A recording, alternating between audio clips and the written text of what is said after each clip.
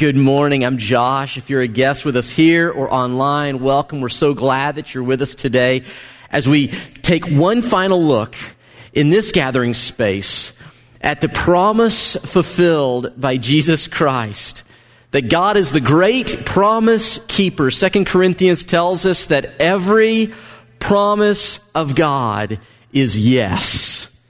That when He says something, He does what He says.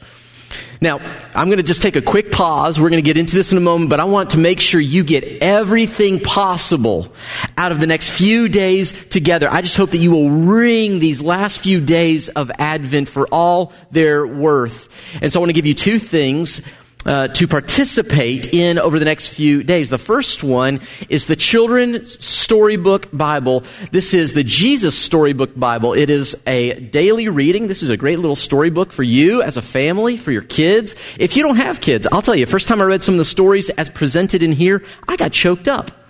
Because every one of them points, in the way that those pictures did, they point us to Jesus Christ. And so all month, we've been going through as a family one little section, one little story every night. This is our fourth and final week. So here's the reading plan that we'll be going. If you want to join us, take a picture of it. Join us this week in that. The second thing I want you to know is that this coming Thursday night, December the 24th, we are going to have a very special Christmas Eve online experience. And it is just one more way for a family that right now feels a little distant because of all the craziness of our culture to once again come together and be centered on the truth that God keeps His promises. So Thursday night, let me just tell you what we're going to be doing. We're going to have a great time celebrating Advent. We're going to light the fifth and final candle. It's the Christ candle. I'll tell you more about that later. But we're also going to have some special music. We'll have a story read to us by a very special member of our church. I won't tell you. You've got to join us to find out. You're going to hear the shortest sermon that I have ever preached or will ever preach again. It's under 4 minutes long. So show up, be a part of it on Thursday night at 7 o'clock. And then at the very end, we're going to light candles together, although in our own homes. You say, how do we do that? Well, as you leave this morning, we have a table out here with candles. They have a little drip sleeve on them and everything. You get one for every member of your family. You be a part of it. And if you know someone in our church that you are particularly close with that won't be able to be here, but you think they'd enjoy it, you pick up an extra one for them, take it home, give it to them so they can be a part of it. Thursday night, 7 p.m. This is just one more way we get to celebrate Advent together. Okay, enough of the infomercial. I want to take you now to the point in Scripture where everything we've been talking about from Abraham and Moses and David, I want to take you now to the heart of the story. And it's found in the familiar verses of Luke chapter 2. Would you stand with me this morning in honor of the one who is born as we read God's word? Luke chapter 2 begins this way. In those days, Caesar Augustus issued a decree that a census should be taken of the entire Roman world. Now, this was the first census that took place while Quirinius was governor of Syria. And everyone went to his own town to register. So Joseph also went up from the town of Nazareth in Galilee to Judea, to Bethlehem, the town of David, because he belonged to the house and line of David. He went there to register with Mary, who was pledged to be married to him and was expecting a child. Now, while they were there, hear these words. The time came. The time came. All the promises, all the hopes, the time came for the baby to be born. And she gave birth to her firstborn, a son. And she gave birth to her firstborn, a son. She wrapped him in clothes and placed him in a manger because there was no room for him in the inn. The promise fulfilled. Let's pray together. Lord Jesus, we thank you for this moment where we celebrate that you keep your promises and how your big, big promise began in a little baby, but it is now spun around the globe and it has touched so many hearts. And we today say yes and amen to the promises you have given and the promises you have kept. And the one that we're going to talk about today, the promise you will keep.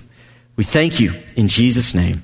Amen. You may be seated. If you want a title for today's message, here's my title. It is simply The Promise of Home. The Promise of Home. Now, if you are like me, and that just sounds a little bit too vanilla, a little bit too mundane, a little bit too churchy, let me give you an alternate title that you may prefer over The Promise of Home. I would call this a different thing. Perhaps the alternate title would be something along the lines of The Gospel According to Kevin McAllister.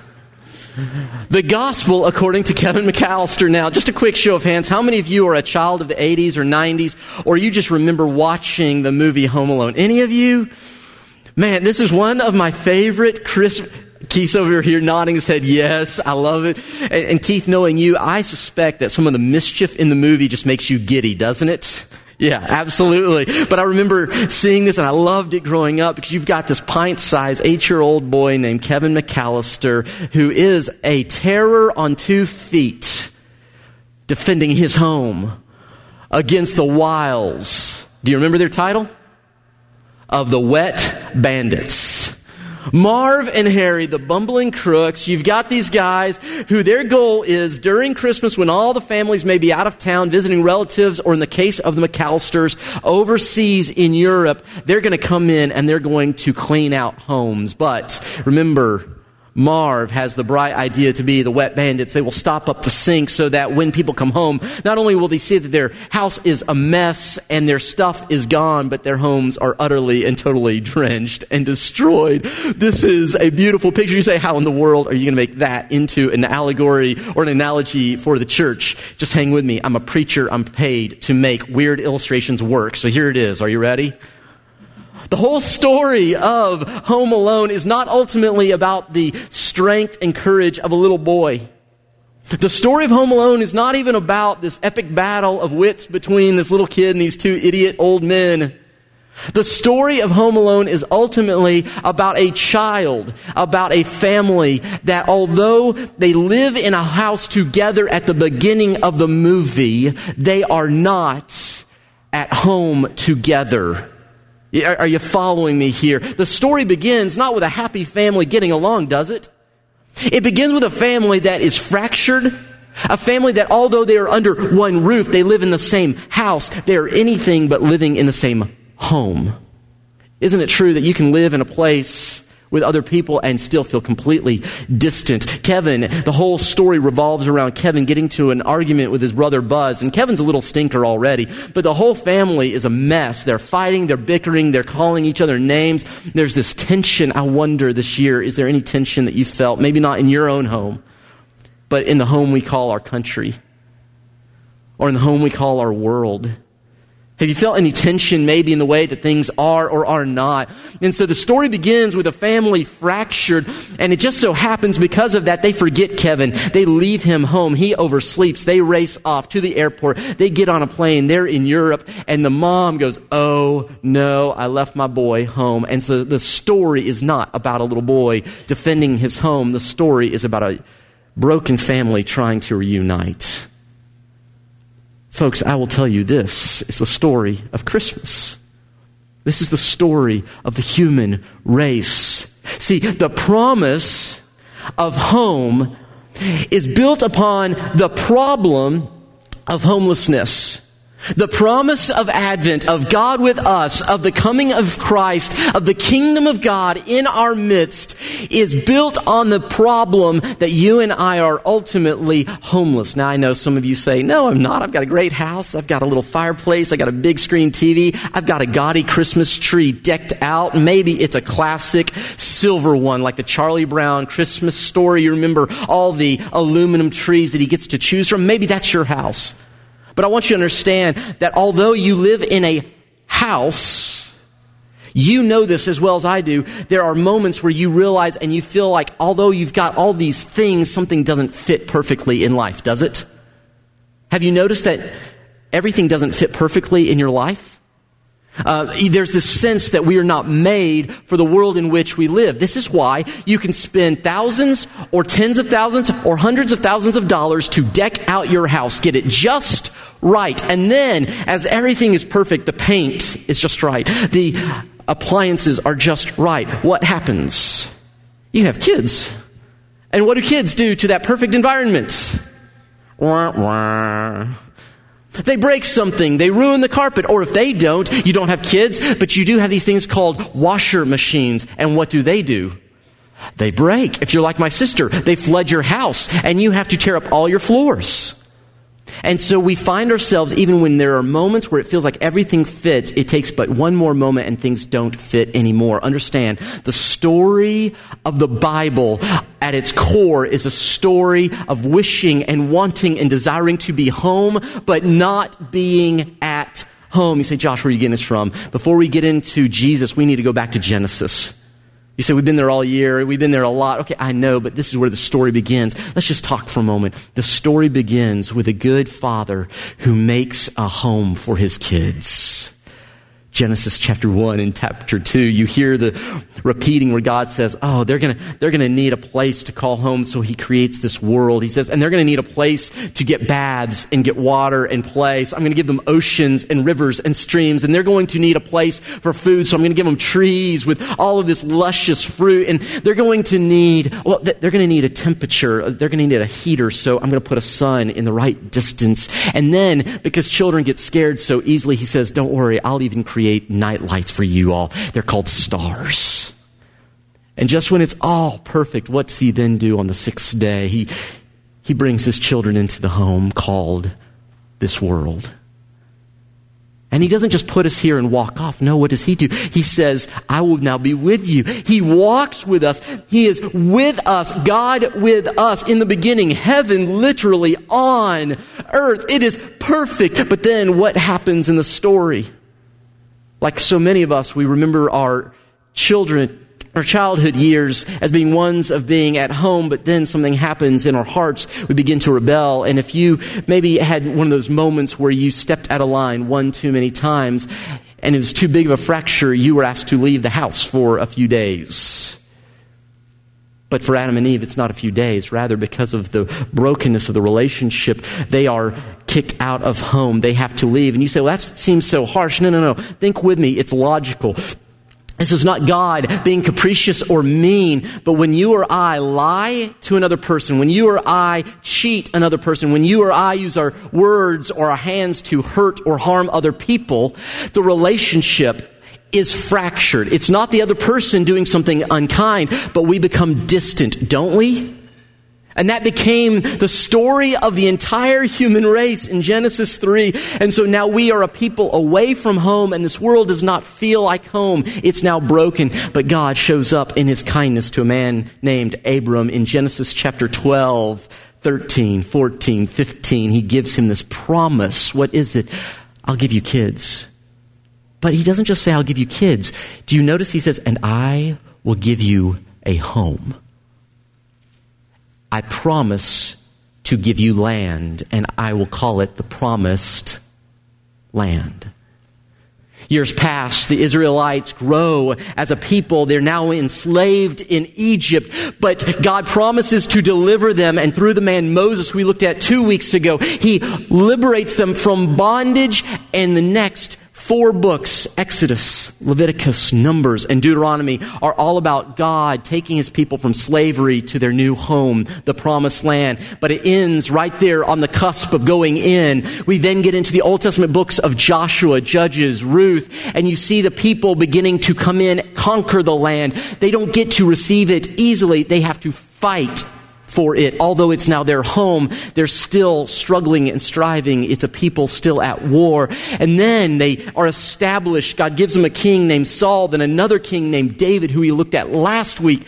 And from 1 Samuel through 2 Chronicles, you get the story of them trying to settle and keep their home. But they can't do it because they can't keep and honor God. And so then we move into the prophets of the Old Testament, which chronicle the exile where Israel is taken away from their home to Babylonian captivity. And although they get to come back to their land, the people weep because it's not the home that they left. The walls of the city are burned and broken. And then we have 400 years of silence from the Old to the New Testament, nothing. And during that time, you see the rise and fall of other world superpowers who enslave the people of Israel until we get to the New Testament. And at this point, Rome is the lead power over the known world. And that's actually where we come into Luke chapter 2. In fact, we're introduced to this person named Caesar Augustus Caesar. The king of the kings, the ruler of the known world, Rome's emperor. And because he is the big guy over all, although there are Israelites in their land, he decides where they have to go. And so, with a wife who is so very pregnant, the decree comes down that Joseph, a native of Nazareth, is going to have to take his sweet wife, their unborn child, over rocky terrain. It says they went up to Bethlehem from Nazareth. Now, Bethlehem is in the south, but they went up because Bethlehem is on a rise. You actually have to go up physically, up a hill to get to Bethlehem, and he takes her over this rocky terrain away from their home, and he and his family are homeless for Christmas. Do you follow the story? It is just a continuation of what began in Genesis all the way to Jesus. Our Savior entered the homeless state you and I experience every day. In fact, consider this with me. Jesus Christ, these verses tell us all about his homelessness. So we read now. Go on to the next slide here. So Caesar Augustus rules, and he tells everyone to go to their own hometown. Next slide. After this, you hear the story of this man named Joseph. Next slide. We're just going to kind of move through this. He went up from Nazareth to Bethlehem, to the town of David, the house and line of David. By the way, interesting thing, David wasn't just anybody. He was from the kingly line of David, the great king of Israel. By the way, if you are a descendant of a royal, then what do you have in your bloodline? You're royal. Isn't it interesting that the royalty of Israel is being bossed around by the evil king of the world, because even God's people, even the royal among us, are displaced in this world, aren't we? And so he has this moment. He brings his wife. They are physically not at home. They're not in Nazareth. They're not where they have been raised. They don't have people around them that love them, that care for them. Rather, they are in Bethlehem. But they're not just in any part. They are in a barn. Now listen, most of us have that picture of the stable, and it's beautiful, right? It's Fisher-Price. Any of you a Fisher-Price Christmas nativity set? Or maybe you just have one of those really authentic ones, and everyone looks very pious. They're like this, maybe a little circle around Mary's head. I don't know what that is. Maybe it's like some sort of prehistoric bun or hairdo. I don't know.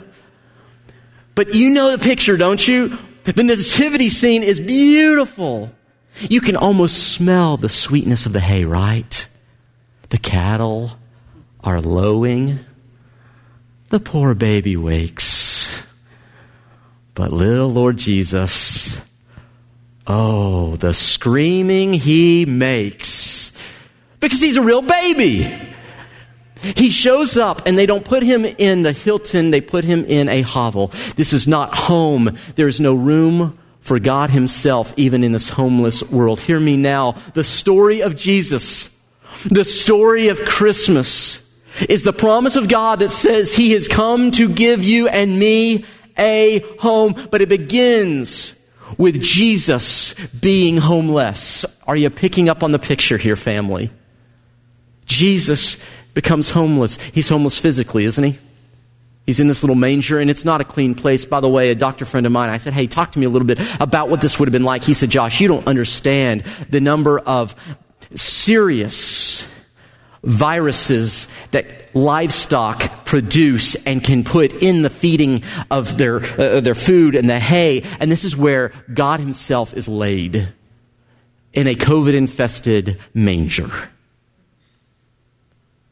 And in this place, not only is he homeless physically, consider this, there's that little phrase where it says that Joseph went with his betrothed, the woman that he is all but married to. Her name is Mary. Now the problem is, as betrothals go, the way it's supposed to work is a betrothal is stronger than an engagement. You are all but married except for consummation. But see, there's a problem in the text. It says that they are promised, they are betrothed, but she is with child, so something's out of order here. In their culture, here's what this means. Yes, they would be physically homeless for Christmas, but if they were in Nazareth, they would be socially homeless. The people around them would have been saying, hey, what'd she do? Oh, did you hear the story? Yeah, she said it was God who gave her the baby. Yeah, as if. And then you have Joseph, who everyone would be wondering, what kind of a man is he that he would allow this woman to do this thing, to disrespect him and then still marry her? You understand, in every way, Jesus was homeless on earth. And this is just the beginning. This is a picture of what would happen for not just in the manger, but in his ministry. Jesus grows up and he makes this almost heartbreakingly true statement. In Matthew chapter 8, he says, foxes have dens and birds have nests, but I don't have anywhere to lay my head. Your Savior came and he took on the homelessness of creation, and this went all the way from manger to ministry, all the way to the cross. Consider this, on the cross. Jesus Christ, when he was born, was laid in a rough-hewn wooden manger, but on the cross, he was nailed on a rough-hewn wooden cross. In the birth narrative, he's rejected by the innkeeper, but in the crucifixion, he is rejected by a city that cries out, crucify him. In the birth narrative, he's wrapped in these little cloths, just this little swaddling, some gift of another, but in the crucifixion, his last possession, the clothes he's wearing are ripped off of him. He is stripped naked, and even his last possession is sold. He is homeless in every way. In fact, he is homeless not simply on the cross, but consider this. Where's he hung on the cross? Is it in the city? With all the people. They take him outside of the gates to a lonely hill to be killed. This is hearkening back to Leviticus chapter 16, where the people of Israel every year would take one lamb, one perfect one, and they would lay their hands on the lamb, putting on the lamb all of their sin, everything that had separated them from God, and they would take this little lamb and they would send it out. It was called the scapegoat, for that lamb would be sent out into the wilderness alone to die homeless. The picture of Christmas, I don't want you to go away with this fuzzy, soft-focus picture of Jesus' birth. I want you to smell the hay. I want you to see the blood. I want you to sense the fact that God himself became homeless. And here's why, family. He took on your homelessness so that, get this now, so that you and I could have a home. Jesus became homeless to give us a home. That is the promise of Christmas, that what began in Genesis, the separation of us with God because of our disobedience, he says, I will now take on your homelessness, your helplessness. I will wear it on the cross, and you get to have the keys to my home. That is the picture and promise of Scripture. Now, here's the reality. We are living in a world still that feels not quite right, correct?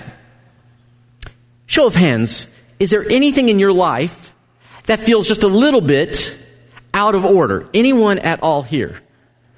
Keep your hands up if there's anything in your city that you think may be out of order. Anyone else here this morning? What about in our nation? Anyone else think that things are a little out of order? What about our world? Are things a little bit out of order? We are not made for the world. So you say, okay, he became homeless to give us a home. So why are things the way they are? Here we go. Are you ready? We're coming into the home stretch. Advent, the word Advent. One last time. Adventus. The coming. The arrival. For centuries, we as followers of Jesus have had two views of Advent. The first is that we remember Christ came as a little one. and he grew up and he died. But there's another promise of Advent. This is the one that we're hoping and longing for. It's the sake and the source of all that we need. It is that not only did he come, but that he will one day return. The hope of Advent is he came and he's coming again. I want to give you one last promise. Are you ready? Here it is. You've read this 100 times, but see it again, maybe with fresh eyes. He says in John 14, the night before his death, with his followers around him, sensing things are about to go off the rails, their friend, the one who has made this inhospitable world feel like home, telling them now he's about to leave and they don't know what's going to happen, but he says this, he makes one more promise. Are you ready? In my Father's house are many rooms. And I'm going there to prepare one for you. I think my room's going to be painted in a nice gray tone. Maybe a little wood chair. I'd like to have a big screen TV. I'd like to have a fireplace. I don't know. What does your room look like? But notice the promise of God. He says, I'm going there. The promise of home is not yet finished. And then he says, and if I go and prepare a place for you, friends, I will come back and I'll take you to be with me, that you may also be where I am. This is the promise of home. It begins at Christmas with a baby, but it'll be fully fulfilled with the coming of a king. I just want to ask you this morning to pause and reflect on this one simple question. Have you found your home yet? We look for all sorts of things to be home, don't we? I look for it far too often, things that can never give me a true sense of belonging and security. We look for it in a physical place that we might call home, or maybe we look at it in a career or some place for significance. We look for it in a relationship. But friends, here's the reality. Whatever it is, if your home is in anything but the eternal promise of God through Christ Jesus, the reality is that paint peels, jobs change, relationships and people die. Your home is not here in the way things are. Your home is with Him, and He is coming again. The promise of Advent is He came, He is now preparing a home, and He will come again. This is what we celebrate at Christmas. Can you celebrate with us today? I don't want you to leave here without knowing where your home is.